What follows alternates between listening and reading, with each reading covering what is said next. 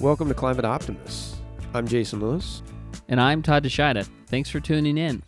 As we begin the new year, we're hoping to grow our listener base. So if you want to help us out, take a moment to think of people you know that might like this podcast and who wouldn't. And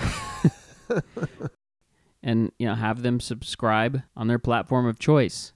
Thanks, Todd. That was a great promo.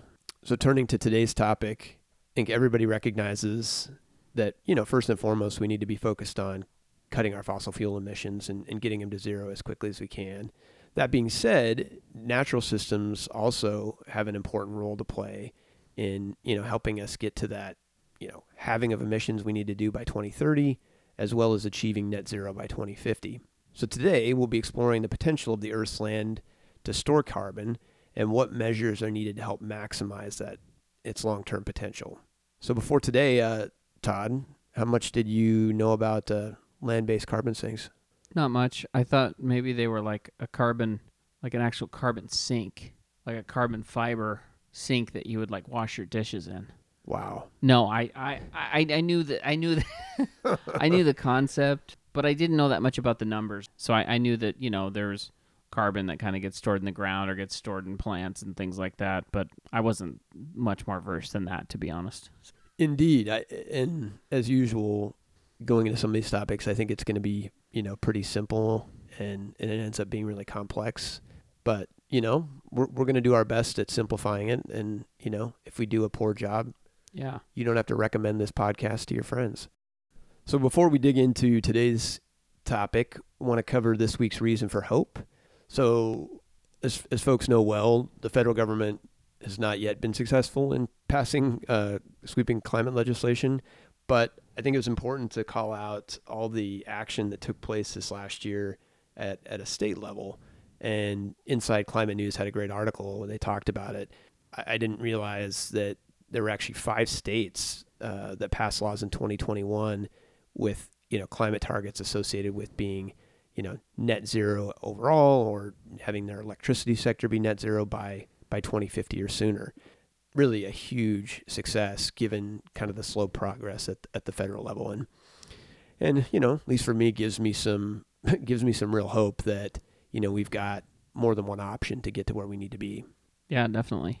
So giving some credit to the states that pass these laws, Oregon passed a law, requiring that their 2 largest utilities get to net zero by 2040. And, for folks who don't know Oregon, the reality is the balance of the utilities in the state are largely purchasing hydropower already, so pretty close to net zero. So that's an exciting development. Both Massachusetts and Rhode Island passed net zero targets. I guess Rhode Island's is apparently a little light on details. There's some stuff to still be fleshed out there, but again, great development.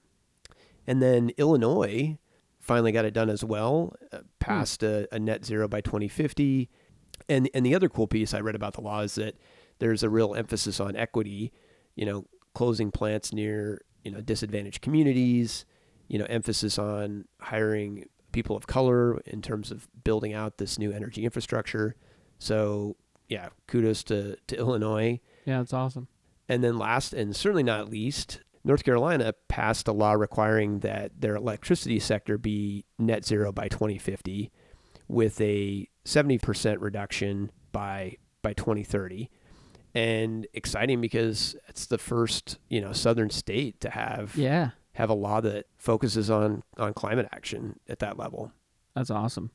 Yeah, super exciting, especially given you got the home of Duke Energy there, and the largest utility in the country and certainly has huge, coal and natural gas holdings. So yeah, kind of just evidence that there's support out there and people want to do this, so there's really no reason that federal, legislation shouldn't pass. Yeah, I mean, this was all in 2021, 5 more states. So that's rad. Exciting stuff. Yeah. So our guest today to help educate us on natural systems and their power to store carbon is Kathy McDonald. Kathy is the North American Natural Climate Solutions Director for the Nature Conservancy, where she works with colleagues, elected officials, organizations to mitigate climate change through natural and working land policies. Prior to her current role, Kathy was the Nature Conservancy's Oregon Director of External Affairs and Director of Conservation Programs, where, among other things, she led the organization's climate policy work in the state. She served on numerous local, state, and regional boards and committees, and is currently the chair of the Oregon Global Warming Commission. She's done a lot of stuff. Impressive resume for sure, and an authority on the topic. So, yeah, excited to have her on. Kathy, welcome to Climate Optimists.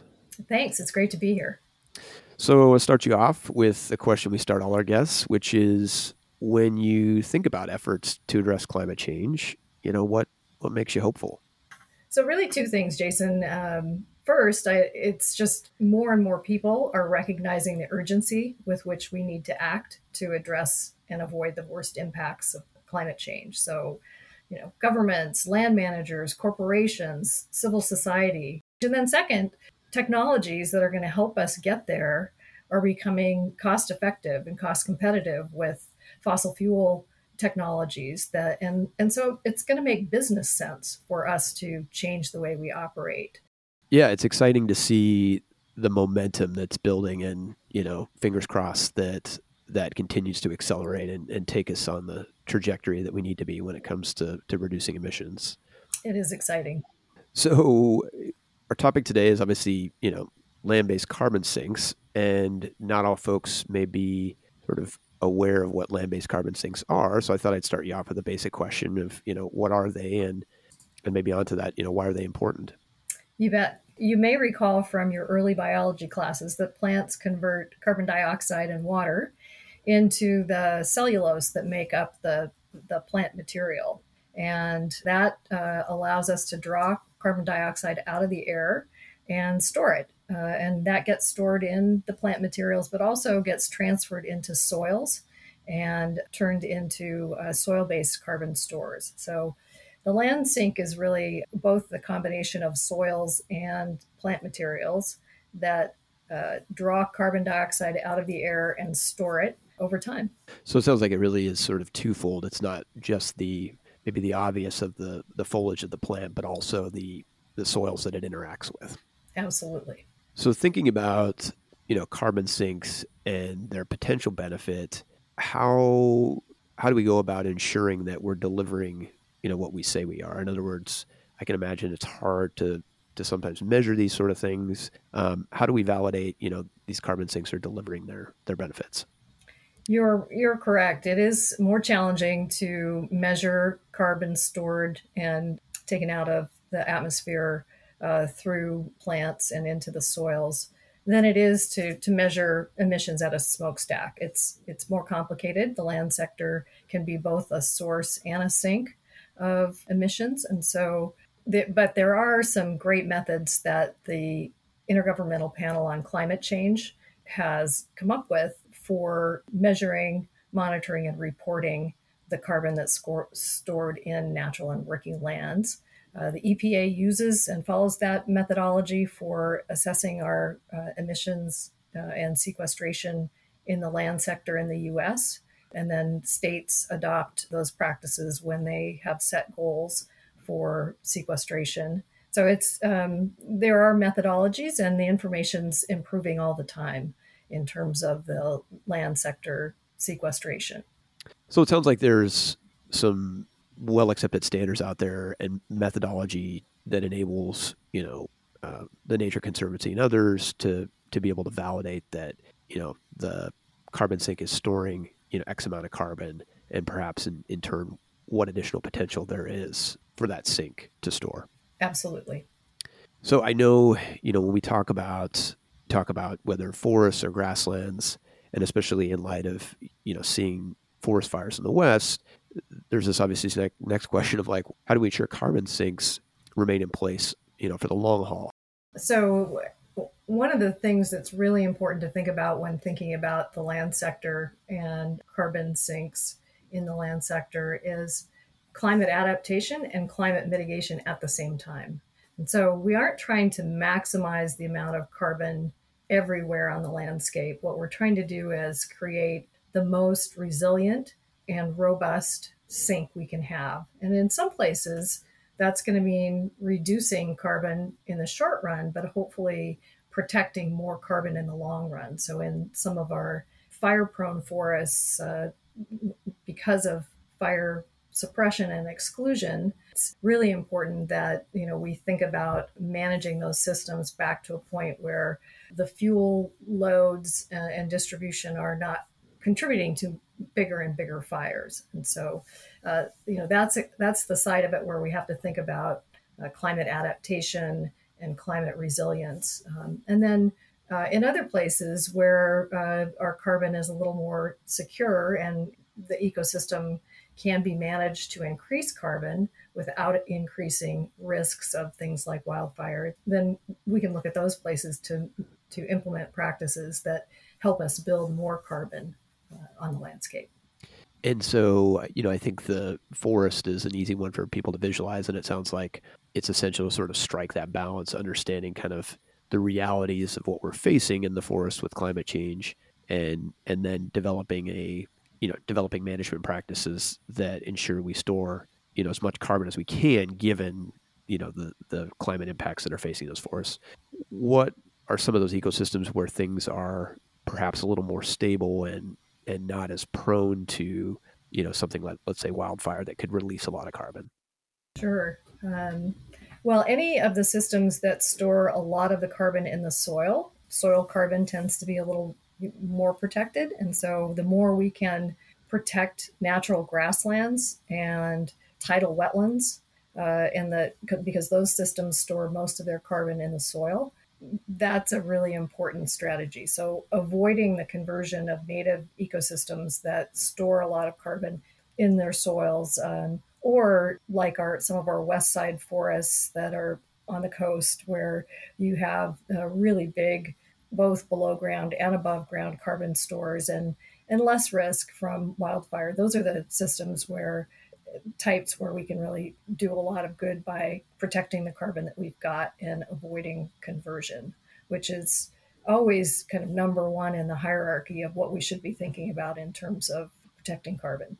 So given that, we have different types of carbon sinks, different potentials to, sequester and hold carbon, looking kind of more holistically, what potential do, natural carbon sinks offer in terms of meeting our carbon reduction goals that we have, both sort of at the 2030 and 2050 levels?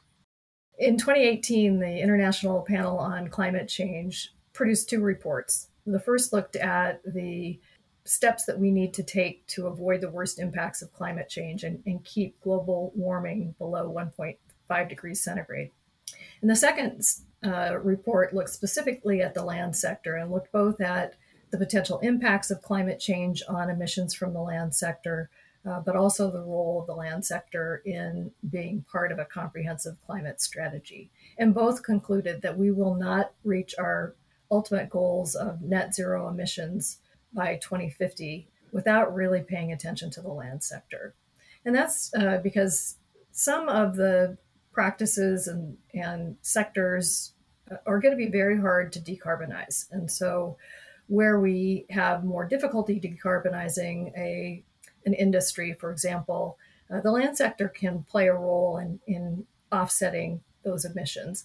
Where we can completely decarbonize a sector, then everything we get from the land sector is just helping us make more progress faster. So we don't need to wait till 2050 to think about the land sector. The more we can do in the land sector, as in all of the other sectors where we need to reduce emissions, the better. Well, I think it's exciting to think about the potential of land-based carbon sinks, taking advantage of sort of, what Mother Nature has designed and, has been there for thousands of years, and leveraging that to be able to hit our climate targets.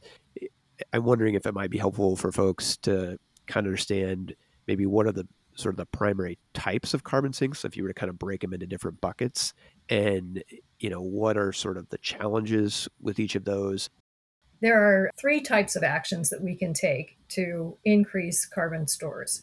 First is to protect the natural systems that we have, because they're very good at storing carbon. And then we can look at improving the management of ecosystems that we use to produce food and fiber, and managing those in ways that are some people refer to as climate smart. They think about opportunities for increased sequestration. And then the third is to restore habitat, native habitats, where we can increase the sequestration through the restoration of those activities. So those are the types of actions. And really, those can be applied in any kind of ecosystem or working land type. So in our forests that are producing fiber, in our agricultural lands, whether that be row crops or rangelands, and then what's often called blue carbon ecosystems, tidal wetlands and submerged carbon stocks that are in seagrass beds, for example. So we can think about how to protect, improve management, and restore all of those kinds of ecosystems and improve practices in our agricultural and wood producing forests. I'm envisioning folks can probably pretty easily wrap their heads around the idea of preserving a natural habitat. One of the methods you talked about. I'm wondering if you might be able to give an example of what, changing management practices in, let's say, a forest or in agriculture might look like. In other words, how do you take those lands and kind of move them from where they are today to a place where they're able to sequester more carbon? So the practices are specific to the land type. So in agricultural lands, one of the best things you can do is plant cover crops. And that has both benefits for increasing the carbon that gets into the soil and is protected there, as well as providing additional benefits for water quality and things like that. So cover crops is a great example of a type of practice that can be implemented in many of our agricultural lands to increase sequestration.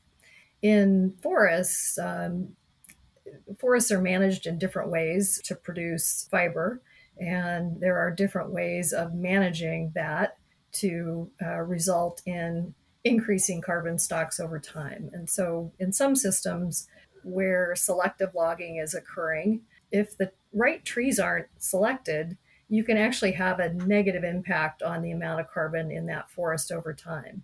If you select the right trees, you can have a positive impact on the amount of carbon that's stored over time. So it's changing how we think about which trees we harvest in some forested ecosystems. So those are two good examples of the kinds of things that we can think about doing that will increase carbon over time in our agricultural lands and the lands we rely on to produce fiber. So, given the different types of ecosystems that are out there and the three kind of focus areas that you talked about, what should really be our area of focus kind of within the U.S. and then what might it look like if we were to sort of look at it kind of globally? Are there certain things we should be prioritizing that have big benefit that maybe aren't realizing that benefit right now?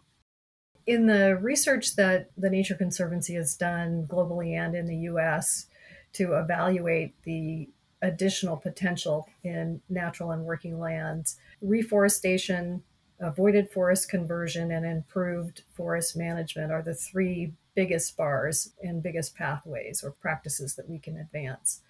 But there are also some really important ones. As I mentioned earlier, cover crops are a really important one in agricultural lands, and avoided conversion of native rangelands is another really important practice that we can look at.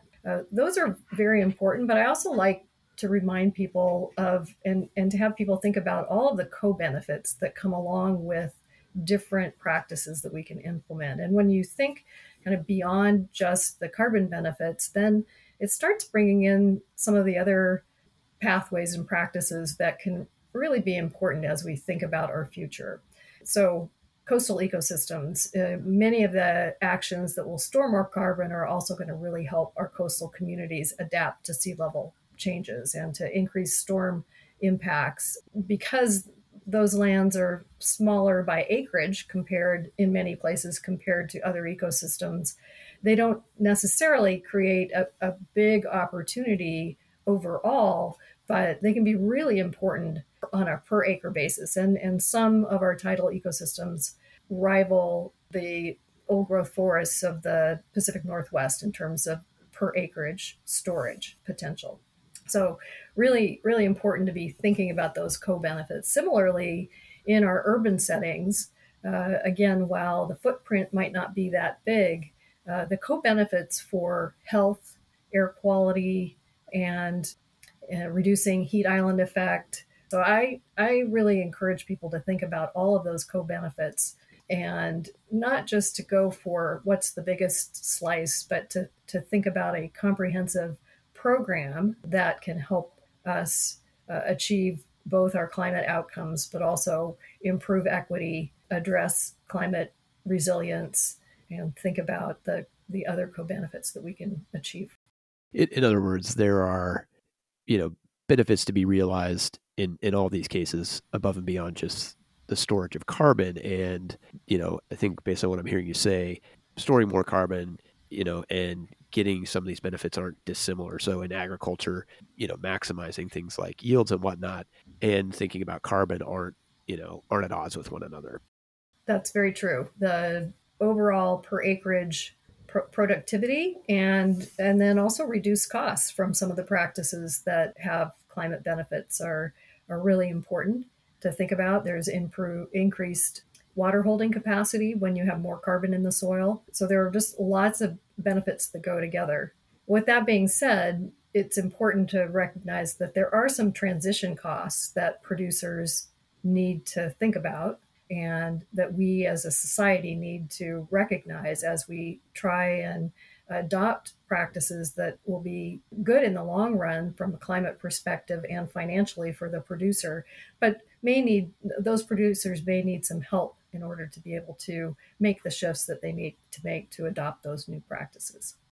That makes sense. So thinking, like as a farmer might convert over to organics, there's value, at the end of the tunnel, but for a number of years in there, they're not necessarily getting the yields they were used to. And so there's a financial impact to their operations for a period of time. And so similarly, it sounds like, whether you're focusing on timber or focusing on agriculture, adopting these practices in the long run have value, but may need financial incentive to make that happen. Exactly. I'm, wondering, given the vast array of different ecosystems, are there certain attributes that make for increased carbon storage? In other words, additional moisture, or generally what kind of attributes do you want to have in an ecosystem to maximize carbon storage? Yeah, certainly the amount of moisture, the climate that the ecosystem is in terms of how long a growing season that ecosystem can be sequestering carbon. So those are some of the driving factors. The soils will influence productivity of an ecosystem. And so all of those are kind of the most important considerations in terms of thinking about ecosystems and their ability to sequester carbon. In other words, it might seem obvious for some, but that's why sort of the focus in many ways on places like the Amazon, where you have probably rich soils, lots of moisture, and kind of year-round growing season. True. Well, given the potential of natural ecosystems to sequester carbon, and given the maturity of the science, from your perspective, what are kind of the actions that are needed to really get us from where we are to kind of that ideal state where we've leveraged these ecosystems to their fullest potential in terms of sequestering carbon? Are there, policy actions that are needed, education, et cetera? It's really all of the above. It's really important for us to think about what kinds of policies we adopt for how we use and manage lands. It's important to think about opportunities for corporations that might want to go above and beyond what they can do in their own footprint to reduce their carbon footprint by investing in carbon markets. Financial institutions can think about how and what they're investing in to make sure that they're not investing in practices that result in deforestation, for example. So there are lots of different kinds of approaches that we can take to think about how to drive the scale of change that we have the potential to drive in order to increase sequestration in the land sector. So there's great potential in the US. The added potential beyond what the current role of the land sector, which is currently estimated to reduce our total emissions by about 12%. So beyond that baseline, we could increase sequestration equivalent to taking all of passenger vehicles off the roads. Oh, So wow. it's a huge potential, but that comes with a huge need to change how we manage lands. And so as we think about that, we have to think about all the tools in our toolbox that are going to help land owners and managers invest in the kinds of changes in management practices that will achieve those outcomes.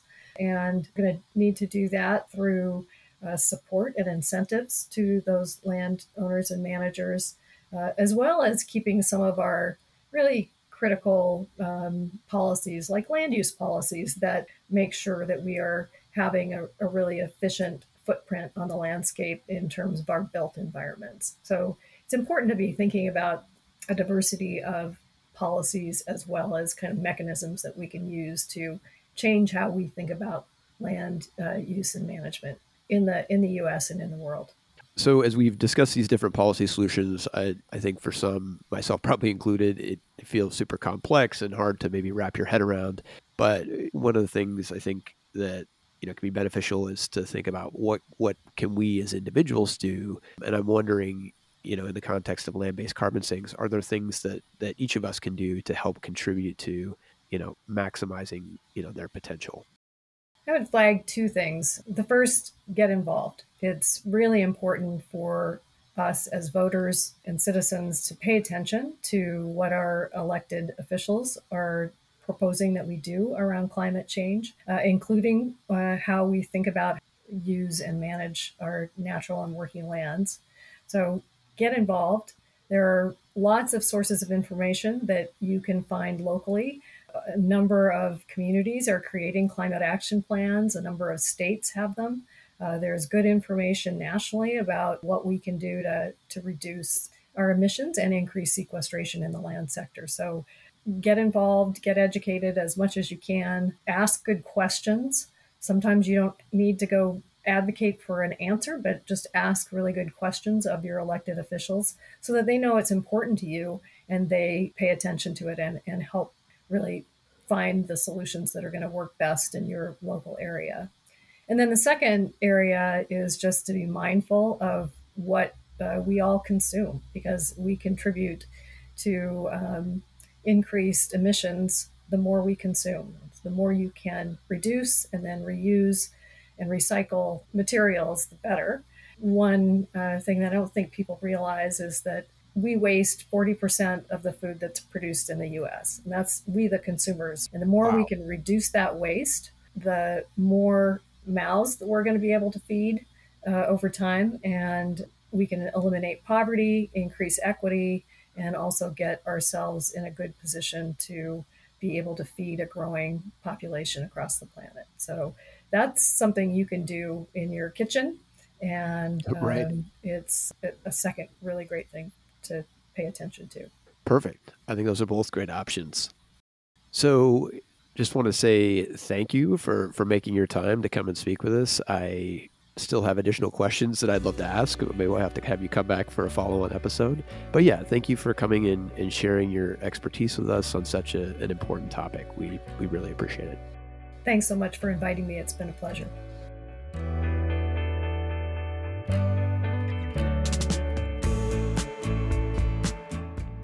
So do you feel like an authority now that you've listened to Kathy? Of course I am. Yeah, I'm about as much of an authority as Tyrone is an expert driver in the movie Snatch. No, I do feel there's a lot of complexity to this whole thing, but one of my major takeaways was that maintaining and not degrading any further these kind of natural carbon sinks is going to be huge because they're so big. And, the time it takes to damage them is a lot less than the time it takes to get them back. To look at this in some numbers, if we look at kind of what we're outputting, total greenhouse gas emissions, human caused is 50 gigatons annually. And that's including methane and nitrous oxide and some of these other gases. Our carbon emissions are 80% of what we're emitting. 85% of that is fossil fuels. And 15% is deforestation. So that's kind of what we're talking about here when we talk about affecting our natural carbon sinks. Roughly half, this is an amazing number to me, that roughly half of the carbon emitted into the atmosphere is absorbed by nature. So that's that's a huge, huge number. It's hard to imagine. Yeah, it's hard to even imagine it. And then the carbon sinks, 60% of it is land-based, so like soil and plant foliage. And then, of course, 40% of carbon sink is in the ocean, too. And over time, if you look at historical carbon sink, it's massive what's put into the sediment, in the lower part of the ocean. So what were some of your takeaways? Yeah, similar to you, I didn't have a robust appreciation for kind of the scale of things, and I think the way you put it is right, which is let's focus first on preserving what we had, right? We can't afford to have any more of these natural systems degrade. And then I think too, for me, it made me reflect a little bit on on the different products that we rely upon, talking about kind of the food and the fiber side of things, like peat, for instance, like those are small areas that are highly effective at capturing carbon. And right. I mean, for somebody like you, it's probably time to give up that scotch or, meter it out a little bit better. I have to do some research on that. Luckily, I don't hit that stuff too hard anymore. No, in all seriousness, I was thinking back a little bit to our episode that we did on meat and thinking about the huge impact that producing meat has in terms of global emissions. I mean, you're talking on the order of 15%. Yeah. And then what we're talking about here in terms of natural carbon sinks, you could argue that cutting back on our meat consumption could really have a threefold benefit, right? You're cutting direct emissions associated with meat production. You're helping halt tropical deforestation that's occurring because of meat production. And you're freeing up land that was previously, tropical rainforests that can be returned to its natural form and, sequester a lot of additional carbon that way. Yeah. Yeah, you're not getting methane. You're not getting the methane production either. No. So talking about this week and opportunities to take action, the what can we do, I thought we would just, steal from Kathy, given that she already talked about two great items in her interview. So we encourage everybody, and the start of the year is a good time to do that, to think about how can you cut your food waste. Kathy pointed out, in the U.S. anyway, 40% of our food gets wasted. And that's huge when we think about the amount of land that we're using to produce food and the energy intensity of food. And so the message is for me, I need to do a better job of not just taking the leftovers home, but eating them. So encourage everybody to take a look at what you're bringing into your house in terms of food and how you can assure that more of that ends up in your stomach. Maybe not good for the post-holiday waistline, but certainly helps on the climate side of things. The second item we're going to put out there in line with what Kathy suggested this week is pick one of your senators. You can do both if you're feeling ambitious. Go to their website and to take a closer look at kind of their stance on climate change, what bills they've advocated for, what kind of policies. And while you're there, submit a comment. Tell them, how you feel about climate change, that you're concerned, and encourage them to pass legislation that gets us to where we need to be in terms of, a 50% cut by 2030 and net zero by 2050. We'll put some talking points on our website to help you out with that. But yeah, take 10 minutes, go check out, get smarter on one of your senators, and send them a note on climate action, because I think it really is a numbers game with all this stuff, and the more they hear it, the more it helps get these important bills across the finish line. So before we wrap up today, want to double down on Todd's request to help promo the podcast, again, assuming you're here because you like it. So that's a wrap for today. Thanks as always for tuning in. Come back next week for more climate solutions, reasons for hope, and ways each of us can make a difference. Climate Optimists is made possible by Climate Stewards Collective. You can find us on the web at climateoptimist.co. And don't forget to follow us on social at Climate Optimist Podcast.